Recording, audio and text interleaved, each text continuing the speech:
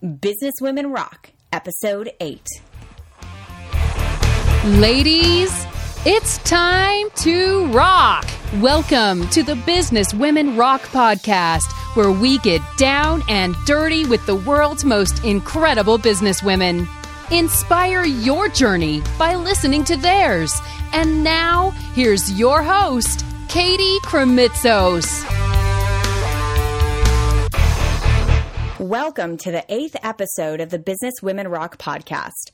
It seems only appropriate on the tail ends of episode 7, my interview with Shama Kabani, the Zen Master of Social Media Marketing, that I share with you a great resource available to you from our sponsor, Kim Media Strategies. If you know that you want a more effective and more engaging presence in your social media platforms, then I cannot recommend the team at Kim Media Strategies enough. Let's be honest, it's not enough just to have your social media accounts open and posting stuff. Those platforms really need to be able to talk to your audience and engage your audience and provide tons of value. And that is what Kim Media Strategies has been able to do for the Business Women Rock community, because the team there has really understood who we really are and what my goals are for this community to really connect great business women everywhere. So if you're looking for a team that can strategize and execute the best social media strategy that's best for you and your business, then go to kimmediastrategies.com/BWR.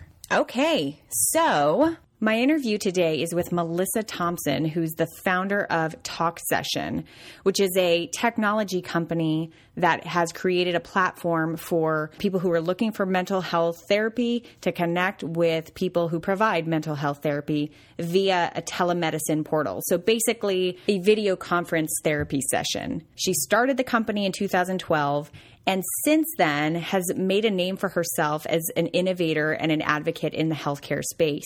Our conversation today really focuses on her experience as a startup, what's been happening in her growth these first couple of years, and all of the advice that she has for other business owners and other professionals out there who want to bring innovative technology to old school industries. So turn up the volume. This interview starts in 3, 2, 1.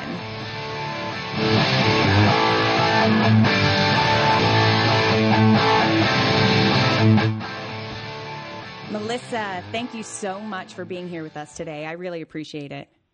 Oh, it's my pleasure. Thank you for having me. I am so excited to talk about TalkSession today because it's such a new and innovative technology, and I really want to get the behind the scenes of the story of how this idea even came about and how you've grown this company. So let's talk first about what the heck were you doing before TalkSession? Something quite different. So I spent 4 years as a trader on Wall Street. I worked at Goldman Sachs. I traded emerging market and commodity derivatives. And then I went to business school and studied social entrepreneurship. And during business school, I actually worked at Chanel in digital marketing and strategy. So quite a different background from what I'm doing today. And then how did the idea of TalkSession even come about? Sure. So from a personal perspective, 1 in 4 Americans have a diagnosable mental illness. And I think I, along with most people, have been affected by someone in their lives who has not gotten the help he or she has needed. And so I started there, and then I looked at the market. And from a business perspective, I saw a huge disparity in the accessibility for mental health care relative to other types of care. Also, there are so many changes going on in the healthcare landscape that when there's, great challenge, there's also great room for innovation. So I thought it was a perfect time to get into healthcare. And also, mental health care seemed to be the most ripe for innovation. So you see this opportunity there. You see what's going on out in the marketplace. And then what had you hone in on this particular niche, and what came about to actually producing what a solution might be for that? Upon looking at healthcare, I saw that mental health, 91 million Americans are underserved by mental health care access. And you also see headlines about our correctional settings being, they call them the new mental institutions. And it just seemed very sad to me that people just couldn't get the help they needed. So I put out some feelers and did some market research, and I found that mental health care providers, psychiatrists, psychologists, social workers, and patients or potential patients really wanted to talk to someone. And the issue with mental health care, which makes it perfect for this technology, is that similar to surgery, but unlike any other areas in medicine, time is finite. So the psychiatrist will book an appointment for 45 minutes, and there's nobody sitting in the waiting room in case that person doesn't show up or cancels last minute.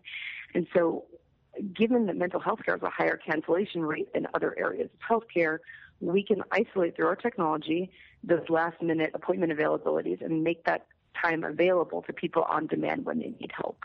Can you explain for all of our listeners out there kind of the overall process? Like, talk to us about what TalkSession actually is, what the technology is, and what it fulfills. Sure. So TalkSession is a telemedicine platform, and our goal is to increase access to mental health care coverage. So there are two elements. If you go to TalkSession.com, we only have a presence in some states now. So there's a quiz and it says reserve your ideal therapist. And there are 16 questions that ask a few, questions about preferences. Would you rather speak to someone who's a talker or a listener, a male or a female? Any issues you want to elaborate upon where we can make better matches for you. So in that regard, we are similar to the OkCupid for therapy. We provide matches that have more dimensions than just Googling therapy in your zip code. But that being said, we don't have a presence in all 50 states because we need a provider has to be licensed in the same state as the patient. So if we do have someone who's a patient who comes to us from New York, and we have providers in New York, we have built a video technology that is a HIPAA compliant version of Skype. So Skype is a bidirectional video chat technology that I'm sure all the listeners are familiar with, but it's not HIPAA compliant, which is the security mechanism required for healthcare companies to protect our health information. So we built a secure bidirectional video platform. It's available at any mobile device. So people can use it on their anything with a browser, phones, iPads, or their computers. So is the client actually making an appointment via the website for a future date? Or, as you mentioned before, is this something where it's sort of like a last minute, hey, I need to talk to somebody right now who's available, and, let me see if I can get in with somebody who's had a cancellation? Right. So, again, we're an early company, and we're still kind of trying to find where that critical mass of interest is. And I'm finding as we're going along that it's more in the I'd like to speak to someone right now side of the equation rather than book in advance. But we can facilitate both. I think that's so true with people who, need mental health support. Is usually it's like, I don't want to next Tuesday morning at 8:30 in the morning. I don't know how I'm going to be feeling, but right now is when I really need some help. So you're really fulfilling that need for sort of on-demand, customized therapy session.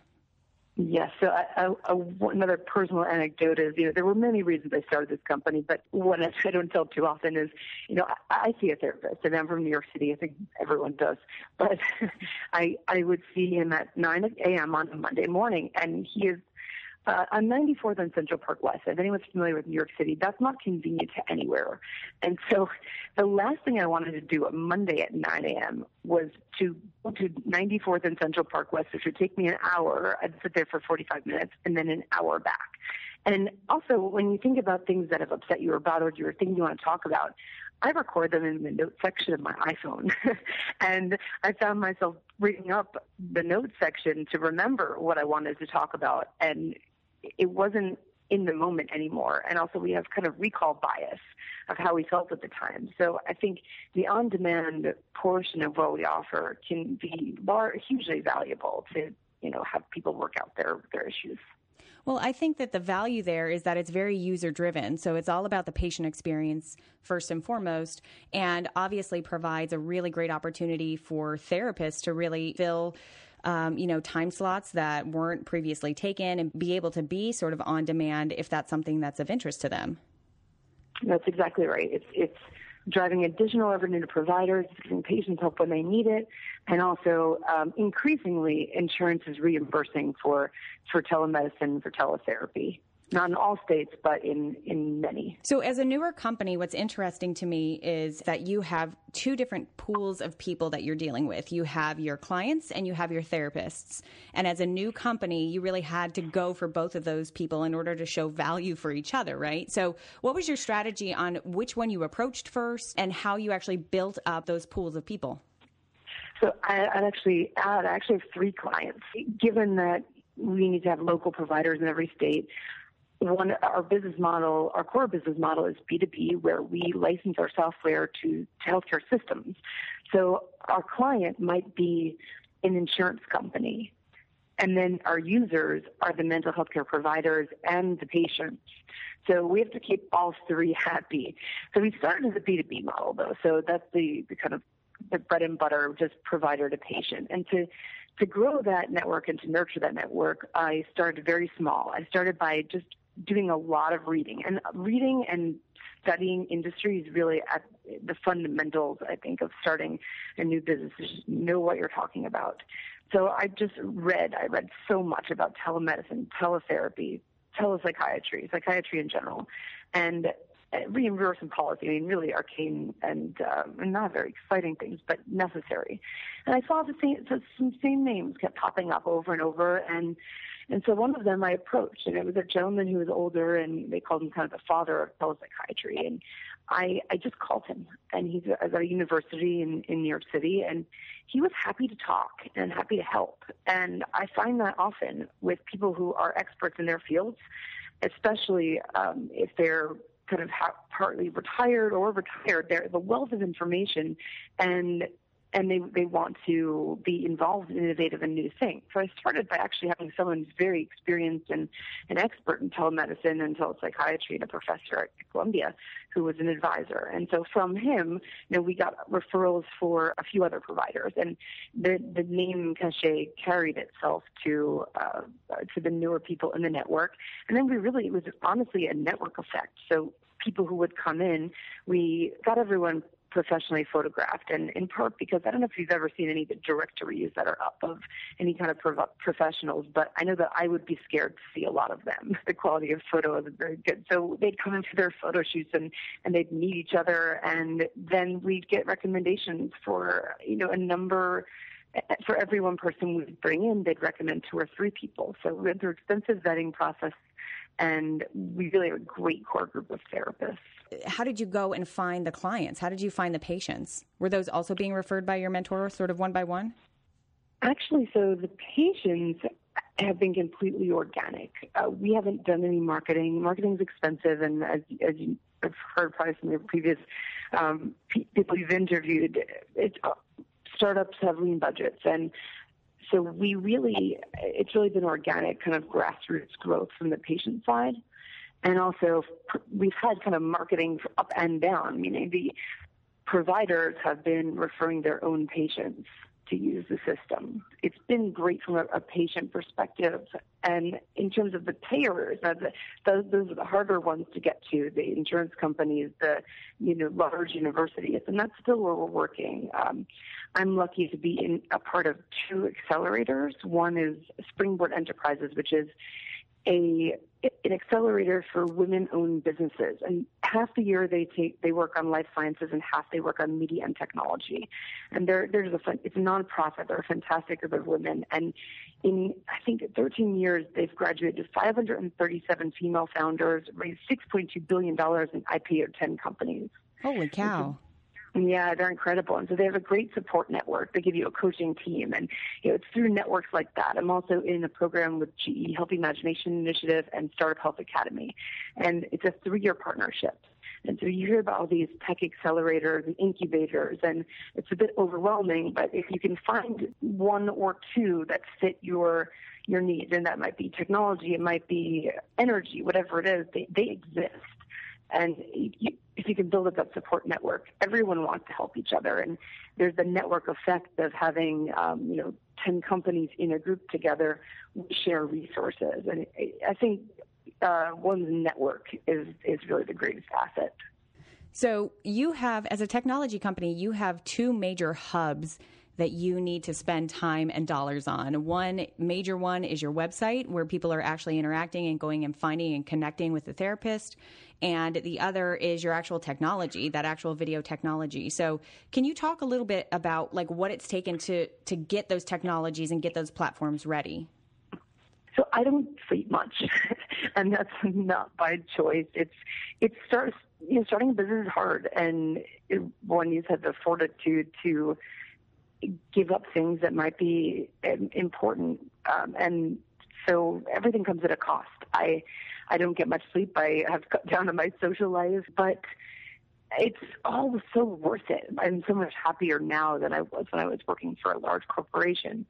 So I would say in terms of the technology, there was definitely a steep learning curve because I wasn't a developer or programmer, and I didn't have a co-founder who was, which I do think if people can find that, that's really a huge asset. I made some mistakes. I call it the prototype graveyard, but we tried a few different programming languages, and they didn't work. So we had to keep on going and keep on going. It's always just keep on going, and eventually you find the way, and you find a way to balance. And if something seems off, you just need to figure out how to supplement it. And again, like I said, people are very willing to help. So I try to enlist experts in different, very specific verticals. I have a marketing expert. I have a finance expert so that I can call on them when I need them in small amounts, but it really takes a lot of the weight off me because I have that learning curve getting up in an area that I'm not familiar with. So as a startup who has been building this team of experts, building this team of people who are actually helping and supporting your company, you've grown, a good-sized team, a couple of different full-time employees, a handful of different experts, and obviously you're really managing, kind of overseeing all the different therapists that you have. Can you talk a little bit about your management style and your leadership style, and how have you been able to get everyone on board for the common goal? So, like I said, I was a trader before I came to start this business, and I think some of the lessons I took away and skills are, one was being tenacious and not settling, and the second is make hard decisions and make them quickly. So I think you probably heard the adage, fail fast.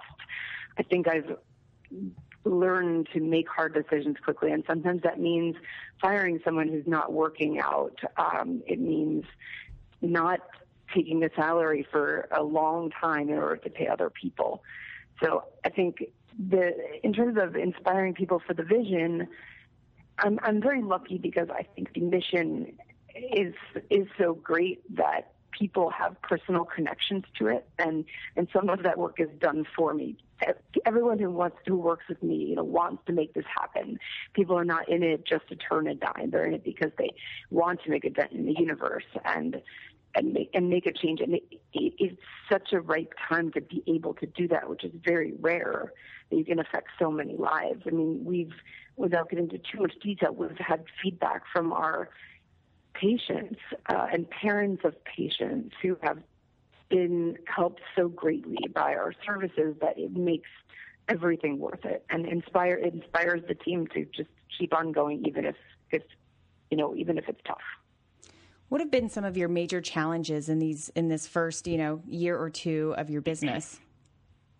Sure. So healthcare is very specific.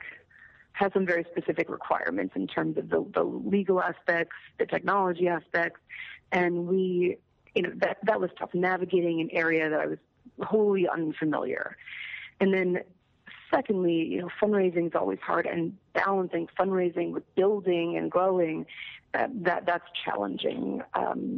Also growing a team that if you put resources into someone to train them and get them up to speed and making those decisions, but it might not work out, that's definitely, that causes setbacks. But at the end of the day, I think figuring out your path and being able to be receptive to change. A big one was the business model. I envisioned us as a B2C company, and I found that the barriers to enter were too high, so we had to pivot. And if you have the stomach to pivot, I think that is a recipe for being able to have success, even when it's not easy starting a business. Can you talk a little bit about some of the competition that you have out in the marketplace right now? We've built our platform very specifically for healthcare and for mental health care. So a tiny example is the user interface with the patient. The patient doesn't see a clock, because if you've ever noticed, if anyone's been to a therapist, you don't see a clock because the clock's kind of cause anxiety. You see what time it is and how many minutes do I have left. So they always face clocks away from the patient. So we've built our interface so the patient doesn't see a clock and the therapist does. So small details like that we've really engineered for the specific vertical. And I think we offer more kind of TLC around therapy. So that's, I think, our big differentiator. And also we have that network where we find the right person for you. So if you're searching on Google expert, it's self-proclaimed. It's whatever the expert says he or she is good at. So we do the vetting for the patients. And also we work to get reimbursement. So if reimbursement is possible, we can get reimbursement for the patient, which is something that Google hasn't facilitated. There's other competition there. It's a really wide open field in healthcare and telemedicine right now. There are, the ACA, the Affordable Care Act, just rolled out in January. So there are a lot of changes. There is different legislation in government to change the telemedicine license laws. So things are constantly changing. So I'm not too focused on a competition, because I'm just focused on building my product. There are a few other companies out there who do telemedicine just for primary care. There are a number of small companies in mental health care markets as well, but everyone has very different strategies. So I think just looking forward has been a good strategy for us. I love that. You just kind of keep your head down and tunnel vision and keep on moving forward. Yes, because otherwise you'll constantly just be chasing other people and you won't be able to see your own vision. What tips would you give to other business owners who are trying to bring new technology to improve a particular industry? A tip that I got, something I learned, which is really interesting, is I took a very early prototype to a meeting. And I said to a fairly senior executive, I said, it's not ready yet, but here's what we're building. What do you think of it? And he said, I wish there was just one big round button that says, that I could just press and a therapist appears on the other side. So I said, that's a great idea. Let's just do that. So we re-engineered the design. So on our app, which is not available publicly, but when we license our software, there is one button that says request a session, and then someone on the other side, the providers get calls and answer. So the user interface was incredibly simplified just by this man's feedback. So I think listening to your client, your prospective client, you don't need to wait until you have a product. You can go with an idea and say, would you use this? Would you like this? And then just take their feedback and continue to build it into your product as it evolves. I think that's one piece of information. The second is really create a network. Find those meetup groups. Find those accelerators and incubators. Surround yourself with entrepreneurial people who, want to make a business that creates impact. That's incredibly useful. Also, I do think, while I'm guilty of working from home fairly often, I think working from another environment really helps with productivity. Now, I know that you're a part of a community of women angel investors called 37 Angels. From the standpoint of an investor, can you explain a little bit about what criteria you look for when you're choosing what companies to fund? Sure. So 37 Angels is a great group started by a woman named Angela Lee, and it got its name actually because only 13% of angel investors are women. So 37 Angels comes from how can we get to 50%? It's a group where you go through kind of a boot camp of learning how to invest. And everyone has their own styles, but when it's a very early stage company, valuations are not as important because projecting revenues is out to year 5 when you don't have a product is just not realistic. Every projection you make will be wrong. So we look at the team first. We said, does this team have the industry knowledge, the technical expertise, and the business experience to make this happen? And that can be a wide variety of amalgamations of groups of people, but those are the 3 kind of pillars of expertise we look for. And if they're missing a piece, it's not a deal breaker. If it's a great idea and they're missing a piece on the team, I think investors need good entrepreneurs, and entrepreneurs need good investors. So if you approach from the same side of the table and you see a great idea and a team that's 2/3 of the way to your ideal team as an investor, you could say, well, do I know anybody who could supplement this team? Or is this a coachable team? Would they take my input? and then work with the investor to make that happen. If you're going out to pitch and you get a no, there's no problem asking why it's a no. Maybe it doesn't fit their portfolio, or maybe they have feedback like, your team's not there yet, and ask for suggestions, because people really do like to give advice. Melissa, what have been some of your most challenging moments, maybe some of your lowest moments in your journey as an entrepreneur? Maybe some of those moments when you just didn't think you could do one more thing, or you thought, there ain't no way I can get up tomorrow and do this again, or something, you talked about having to pivot, like maybe you just couldn't fathom having to completely make a switch all of a sudden. What were some of those lowest moments for you? Tell us that story, and then how you actually kept on going. Sure, I'll give you two. There was one time when my team and I, we won a competition, and it came with a grant, and it was awesome. We were so psyched, and it was to launch our product in partnership with a very, very large institution. And through no fault of ours, there were some administrative issues on the institution side that caused us to have to decline the prize. And this is after we've gotten all amped up, and we actually added someone to the team to create this product for this institution, and we couldn't make it happen. We tried everything on our side. It wasn't in our hands, and so we couldn't push it fast enough to meet the deadline, and we just had to swallow that and realize it was out of our hands. And that was it was a painful lesson to learn. And now I think when I go to do deals with large enterprises, my expectations are managed much more realistically. And it's very easy to get excited when you have a startup and you see somebody who you think has interest. They might be an interested investor, and you run with it and say, he's definitely interested in investing. And then you can't get excited until the check hits the bank, hits the bank account. And the second was a pretty personal one, but I actually started, when I started this business, I was working with a very, very close friend of mine. And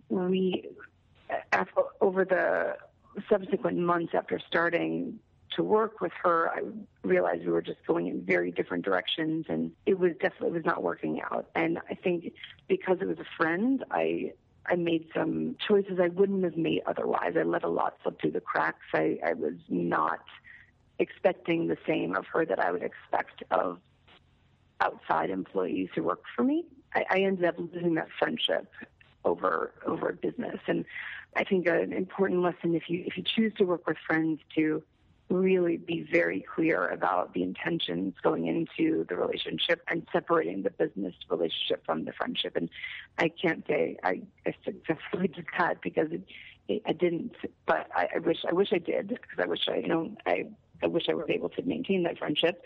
And also it was not helpful to my business. It was a lot of wasted time and productivity and really mental space that could have been directed to more useful things. And it was just, it was sad. So going forward, I would say I wish I was more clear about that. And also I would take great care when working with friends. In your journey as an entrepreneur and an ever-growing thinker and strategist about your company, what books have you read that have really made an impact on how you're running your company? Sure. My favorite book is called Rework by Jason Fried and one more individual, and they are the creators of Basecamp. And it is a book I read a few times a week. I flip through it. It's very short chapters with lessons. And I think that's made the most impact. It's really salient advice from entrepreneurs themselves. Another book is called Venture Deals, and this book is much drier than Rework. But I think it's Venture Deals, How to Be Smarter Than Your Lawyer. And I wish I had this book earlier in my company, because I probably would have saved a lot on legal bills. It's written by Brad Feld and another gentleman, and Brad Feld started Techstars. So there's a lot of great advice a little hard to read all the way through, but for contracts and incorporation, and just great advice. And it says, from the startup perspective, from the investor perspective, it really lays it out. So you can be smarter than your lawyer and save a lot in legal bills. They just came out with a second book called The Startup Board, and I'm just starting that now, but learning a lot. And I think it provides a very balanced approach of how to go about creating deals, creating boards, and really useful information that sometimes people don't say in black and white. And lastly, I'd say a book called Transformative Entrepreneurs, and it's by Jeffrey Harris. And Jeff Harris is actually my professor at Columbia Business School, and he profiles a number of successful entrepreneurs from Walt Disney to the founder of Cirque du Soleil to Steve Jobs to Hugh Hefner to Henry Ford, and isolates the different characteristics that make an entrepreneur successful, or really leaves it to the reader to discern what those characteristics are. I think reading these success stories and how sometimes it's just luck and sometimes it's incredible drive and calculated analytics, I think makes you realize that there's not one clear path to being successful. Melissa, what keeps you fired up? What keeps the fire in your belly going for this business that you're building? Aside from espresso, not too much sleep. It's really the feedback we get from the market and we've only launched our product recently, even though our business has been around. Initially, it was feedback from the therapist saying, we need this, and now it's from the patients, with success stories about how it's been so impactful. And now it's getting to be the time where it's really exciting and we're really getting super pumped up by the market reception. And before that, it was really just a personal mission where you can see disconnect and you want to fix it. And so until you fix it, it's hard to settle and become complacent. And when you see, when people see injustice or they see anything that really hits home, I think that provides great inspiration. I'll give you one more anecdote that I think resonated with me in a way I wouldn't have expected, which is in the 2 years I've had TalkSession, I took one vacation, and I went down to Patagonia, and I learned a bit about the great explorers like Charles Darwin. And Charles Darwin only was on land and collected artifacts and recorded his observations for about 3 years. Then he spent 50 years figuring out what all that information meant. So sometimes, when you see other companies in the headlines or getting funding or, making it, quote unquote, it can be disconcerting because you feel like, well, I'm not there yet. But if you think about the long game, think about Charles Darwin. He spent 3 years collecting information and 50 figuring out what the theory is behind that. I think keeping perspective of the long game and the larger picture can provide inspiration to keep on going. And that leads me right into the next question, which is, what is your vision for TalkSession? We have a lot of work to do. I think there are a lot of disparities in just access that we can fix. But the ultimate goal is to make mental health care accessible, affordable, and acceptable. So that requires us to work on telling our story and reducing the stigma around seeking help. It requires conversations between policymakers and mental care providers and patients. And it requires work on technology to make it as affordable as possible to, actually teleport people so that we can equalize the demands and supplies in the marketplace. Melissa, I really want to thank you for taking your time out to be here with us today and to share your journey. I really sincerely appreciate it, and I wish you the best on your continued journey. Thank you so much. It was really my pleasure. Best of luck to everyone. Thank you so much.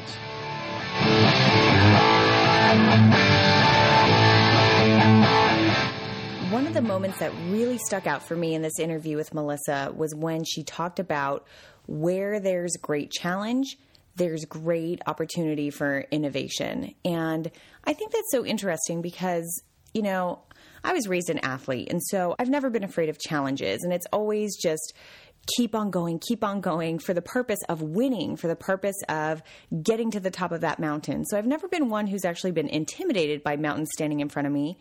But I got to tell you, the game of business is an entirely different paradigm because all of a sudden it's not just about winning for the sake of competition. It's about something larger and innovation and what are you contributing to the world and who are you touching and how are you having an impact? And that is exactly how I feel like I have evolved as a business person over the years and how I've been able to handle challenges. And so that comment really stuck out to me and really was poignant for how it really applies for business.